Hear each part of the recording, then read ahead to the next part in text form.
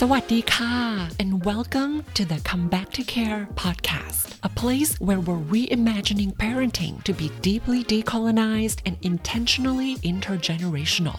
If you've been looking for ways to practice social justice in your daily parenting and nurture your child's development while reparenting your inner child, I am so glad that you're here.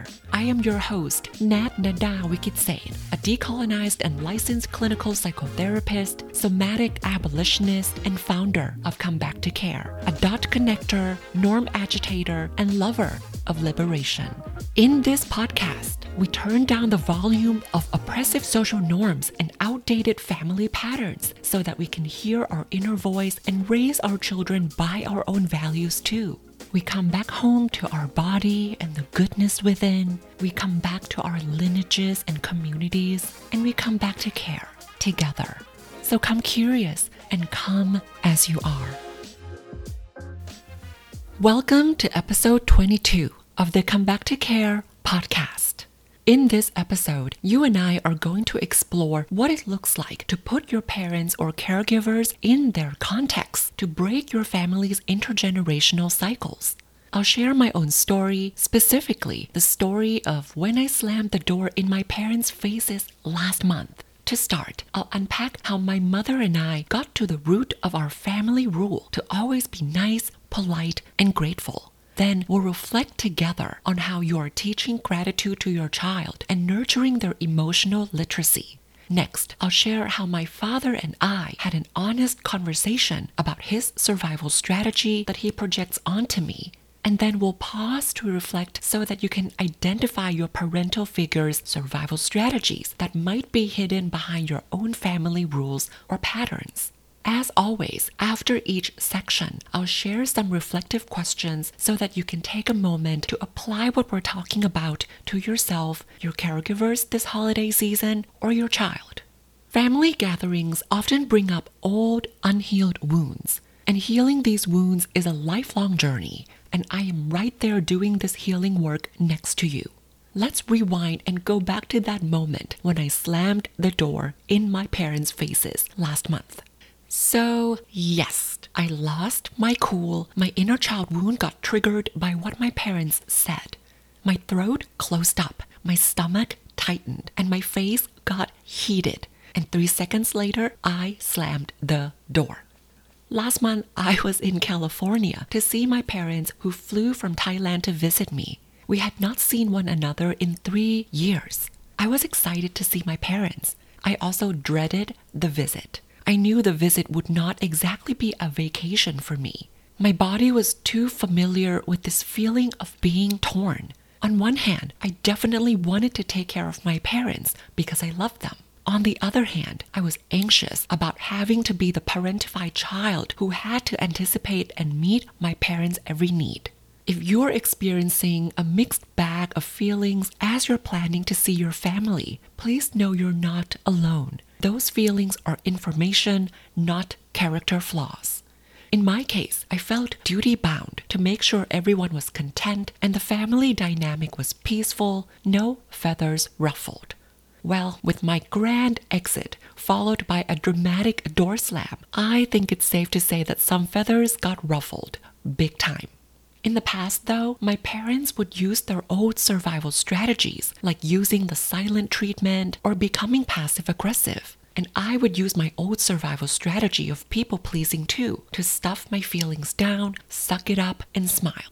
But the door slam, this time, along with my personal inner child healing work over the past 7 years, became a grand slam. The door wasn't exactly slammed shut. It was slammed and left ajar. There was room for me to heal my inner child wounds and cultivate intergenerational family healing with my parents. I talked with, not to, not at, with my parents about the reactivity each of us had and how to react less and respond more compassionately to one another. If you're a child of immigrants like me, I know you might appreciate the depth of having a real conversation about feelings with your own caregivers.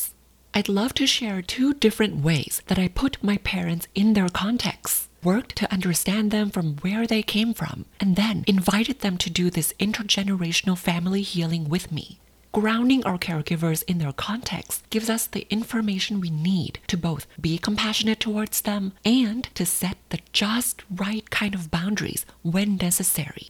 Let's start with how my mother and I decolonized our family rule of always be nice, polite, and grateful. After I slammed the door, I felt really guilty and mortified 3 seconds later. So I went for a quick walk to metabolize that excess activation in my sympathetic nervous system, or my fight self-protection mode. Once I was present, I talked to my mom and apologized to her for snapping. Then she lectured me about how a lady should be nice and proper. And spoiler alert, expressing feelings too passionately and slamming doors would not count as nice and proper in my family. So my mom repeated her rule about a lady must be nice, polite, and proper that I've heard over and over again since I was little. And for a split second, I felt a sense of déjà vu and could see myself doing my usual nod, smile, and people please by saying, "Yes, Mom," which I have done over and over and over again since I was little. It would have been easier to repeat this little skit that my mom and I are used to performing for each other. But because of my personal commitment to heal my inner child wounds and break outdated family cycles like this one, I remember putting a firm pause on my neck and head that were ready to nod in agreement, and another firm pause on my face that was ready to grin and bear it to not ruffle any feathers. I quickly checked in with myself and saw that yes, in that moment, my cup was not empty. I had the bandwidth to maybe disrupt this outdated script my mom and I use. I read the room and my mom was also present. So I jumped on this opportunity to do my own decolonized, embodied, and intergenerational family healing with my mom. AKA, I took my own medicine that I keep sharing with you. We ended up having an honest talk about where her teaching of nice and proper came from and why it was personally important to her. We both landed on the same answer. Guess what? Patriarchy. My mom shared that she survived capitalism and kept her jobs because she played the game, smiled, and nodded, being nice and proper to keep close proximity to patriarchy. Now that she is retired, I proposed that nice and proper to people please the patriarchy was an outdated survival strategy. I wondered with her if she wanted to upgrade nice and proper to real, raw, and honest, because I wanted to connect with her emotion to emotion in a real, raw, and honest way. It turns out my mom actually would like that too. Having this heart-to-heart conversation with my mom was so liberating for me. I felt free from the old dynamic where I was my mom's baby, or what she calls me, 搞基, and where mom to me is mom, capitalized M-O-M exclamation point. I could shift the dynamic to be an adult child talking to my mom, adult to adult. I felt free from the old script that I wrote about my mother, where she's flawed and couldn't love me in the ways that I wanted to be loved. By putting her in her social-political context, I can see that she's parenting me by the parenting playbook written by patriarchy. By putting her in her historical context, I can see that she's a byproduct of those who came before her. By seeing my mother and the scripts she's performing to survive systemic oppression, I could say to her, "Mom, with the time you have left with me on Earth, let's get free from those outdated survival strategies." I was growing up my relationship with my mom, to paraphrase Dr. Mona Fishbane, a clinical psychologist who's an expert in neurobiology. I'm excited to get to know my mom better and love all parts of who she is. Okay, your turn. If those who raised you have already joined the ancestors, or there's no room to engage them in a reparative conversation like I had with my mother, I honor that. I wholeheartedly honor the boundaries you've set with those who raised you. My invitation is for you to take a moment, if you'd like, to reflect on which of your child's behaviors you tend to praise and encourage, and which of their behaviors you tend to criticize and discourage. How do these patterns connect to the family rules that get passed down across generations and that you grew up with? Many parents told me that this quick assessment is a non-shaming way to check if they're unintentionally repeating the same family cycles or pattern that they're trying to break. I'll repeat the reflective questions again. which of your child's behaviors do you tend to praise and encourage? And which of their behaviors do you tend to criticize and discourage? How do these patterns connect to the intergenerational family rules that you grew up with? Speaking of family rules, another family rule that my mother and I unpacked together is this rule around always having to be grateful. My mom would say, quote, "Stop complaining, go meditate, and be grateful," end quote, as a response to almost every family interaction that involves anger, sadness, or disappointment. And please don't get me wrong, I truly love my parents. I know that my mother grew up in a family that didn't talk about feelings either. It's how she was raised and also her survival strategy. While understanding that opens more space for compassion for her, I can question this family rule and wonder if it's aligned with my values. This process of discernment is one of the adult developmental skills many of us at some point cultivate. This non-shaming process of discernment is the work of growing up my view of my parents and healing our intergenerational family wounds. If you've been listening to this podcast for a while, first of all, thank you so much. And second of all, you already know that I love gratitude and mindfulness. But the kind of gratitude that is in my family rule is forced gratitude.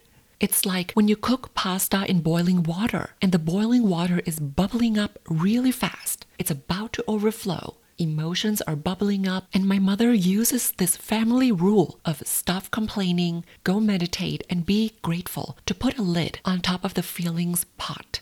When gratitude is a default for every emotion, it cuts short the exploration and curiosity of other feelings you're experiencing.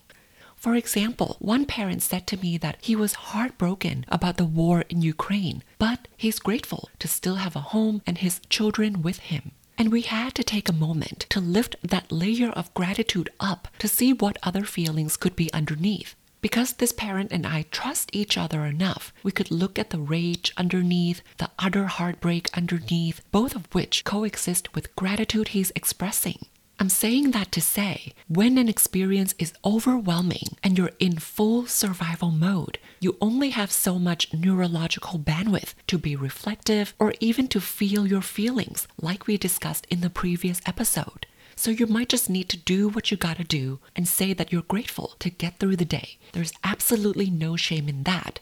And perhaps when you have a moment to feel safe enough, alive enough, and connected enough, you can go back to that moment that you said you were grateful and explore what other feelings were there too. This is one way we can build our capacity to shift in and out of surviving into thriving. I'll leave the link to the previous episode along with references and transcript in the show notes for you at comebacktocare.com/episode-22. When gratitude is used as a rigid survival strategy, gratitude can become a tool that silences my body's needs and my feelings. All right, your turn again. If you'd like to deepen your gratitude practice in your family with me, I have 2 invitations for you to experiment with. First, I invite you to play with the concept of both and when it comes to gratitude. Perhaps when you share with your child that you feel grateful for the dinner on the table, you might add other feelings that are bubbling up for you too. For example, you might say, "I am so grateful for the food we're about to eat, the farmers who took care of the vegetables and the land, and of feeling joy that we're sitting here together after a long day to share a meal." In this example, you're modeling and normalizing that gratitude and joy can coexist. If your child has been communicating their feelings for a while, whether verbally or non-verbally, they're likely to understand this both and, so you can deepen their emotional literacy this way. Second, I invite you to explore ways to make gratitude grounded in the body. If it feels right for you, ask your child this follow-up question after you talk about gratitude. How is your body telling you you're feeling grateful, happy, silly, or peaceful? Then you might engage in a quick body scan with your child if you'd like. Perhaps ask, do you feel it in your head, neck, shoulders, stomach, legs, and so on? I remember one spunky 4-year-old friend of mine told me that she could tell she was happy because she felt a wiggle in her toes and a thump in her tummy. Her 12-year-old sibling joined the conversation and they said, "It made me want to floss and feel sunshine on my face." Or my other 3-year-old pal with cerebral palsy would turn his head to the left side and vocalize, which his dad called his happy dance. Whether your child responds to that follow-up question with words, gestures, assisted communication devices, or vocalizations, I hope that their connection with their body can spark a moment of curiosity for you, so that you can dive a bit deeper in your gratitude practice and make those items you listed in your gratitude journal come alive in the body. If you've been enjoying this podcast and you have loved ones in your circles who want to make their parenting an act of social justice and who want to reparent their inner child, please consider sharing this podcast with them. It might just be something caring and nourishing they need today. Thank you so much for helping us grow our community of decolonized, embodied, and intergenerational families. I am so grateful for you. All right, back to the episode. To quickly recap, we just discussed one way to put our caregivers in their context and grow up our view of our caregivers. You also have some reflective questions to think about the family rules in your family and the ways you're teaching gratitude to your child. Now I'd love to share another example of what putting our caregivers in their context can look like in action. This time, I'll share what my father and I talked about during my parents' visit in California. In addition to getting curious about where your family values or family rules come from, there's another pattern that emerges when you put those who raised you in their context and grow up your view of them. That pattern is an automatic habit to prepare and protect that tends to hijack our ability to be present with our children's needs. For example, you might feel pressured to teach your child to be independent as early as possible because you need to return to work and you need to prepare your child to be okay without you at a daycare. This need to prepare your child is real, so you might try to use a schedule so your baby feeds and sleeps on a schedule. And there's nothing wrong with that. I honor your decision to do this prep work. But the pressure to prepare and protect becomes challenging when it overrides your ability to be present with your child and discern what your child is needing in that moment. Perhaps playtime is when your child needs to feel connected with you instead of practicing their independence. So during playtime, you might set aside the pressure to quote-unquote train your child to play independently so that you can be present with them, play together, and meet their needs for connection. When parents are stuck in survival, they're stuck in prepare and protect mode, which is real and valid because capitalism is here and we want our kids to be able to pay bills, and racism is real and we want our kids to know how to be safe or as safe as they can be outside of homes. Stuck in prepare and protect, parenting can unintentionally look like a survival boot camp 100% of the time. And there's not a lot of room for your child to learn that they matter and that they are loved. In that survival boot camp, there's not a lot of room for your child to practice other skills like compassion, resilience, empathy, and vulnerability. So, the decolonized parenting work here is to balance the real pressure to prepare and protect with moments when you can be present and connected with your child too. Now let's dive a bit deeper and explore my father's version of prepare and protect. My father loves a good money talk. 30 minutes into a conversation, I can safely expect him to ask me about how I earn money and to tell me how I need to earn more money faster. And you already know I'm trying to get free from capitalism, and my way of doing so is to not exploit anyone's labor for me to hoard all the profits. The money talk usually had me nodding, smiling, and not ruffling feathers. But this visit was different. Instead of using my go-to people-pleasing, I reflected on the context my dad was coming from. I asked myself what made my dad want to prepare and protect me to survive capitalism. I could see that he was gendered into a role where he needed to provide for the family. That meant he needed to do what he could to move our family from working class to middle class. With this understanding in mind, I can stay anchored in my anti-capitalist values and at the same time stay compassionate towards my dad's urge to prepare and protect me. I acknowledged how moving up the class ladder was his way of ensuring that I would never have to struggle like he did. And I asked him to sit in his discomfort with me for a bit longer, to be present with me and my values, to see that my truth that I'm embodying mattered as much as his, that climbing up this socioeconomic ladder to be in the middle class is his version of how he got free from class oppression, and that's not my definition of liberation, that the path I'm walking on might be foreign to the path he walked, and that's okay. Seeing my father in his context grounded me in both compassion and action, and that helped me connect with my dad wholeheartedly instead of hiding my truths to people please. Having this heart-to-heart conversation with my father was extremely difficult, but also liberating for me. I felt free from the invisible burden to carry my father's outdated survival strategy and use that to guide how I want to show up in the world. Carl Jung, a Swiss psychoanalyst, said, quote, "The greatest burden a child must bear is the unlived life of the parents," end quote. I can honor my father's unlived life or outdated survival strategy that he's unintentionally projecting onto me when he's trying to prepare and protect me, and I can still live my truths and values. To me, that is liberation. Rooted in my own values and dignity, I don't have to people please. I know that I can be a disappointment to my father and can still stand in the light of my own truth. So if I were to continue the same dynamic or the same skit my father and I always perform, I would people please, smile, nod, and tell him I'd try harder next time to earn more money faster.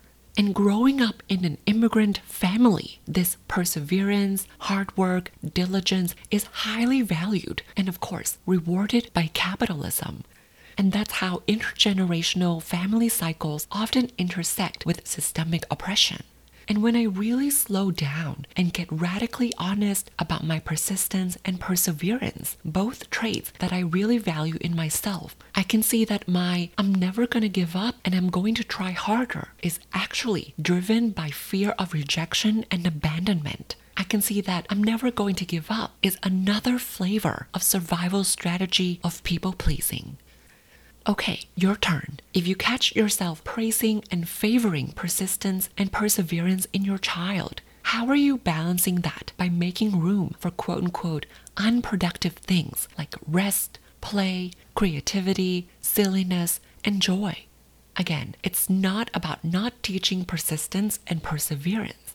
Rather, it's about finding a balance, especially in our culture where productivity and perseverance are more important than connection, and doing is more important than being. To wrap up this episode, I want to say that intergenerational family healing is a spectrum. Whether you'd like to repair your relationship with those who raised you, like the examples I shared in this episode, or you'd like to focus on unlearning outdated family cycles that got passed down to you across generations with your child and leave those who raised you on the other side of the boundaries you've set. This work is messy and lifelong. And oftentimes, when we touch on intergenerational family wounds, grief accompanies this healing work.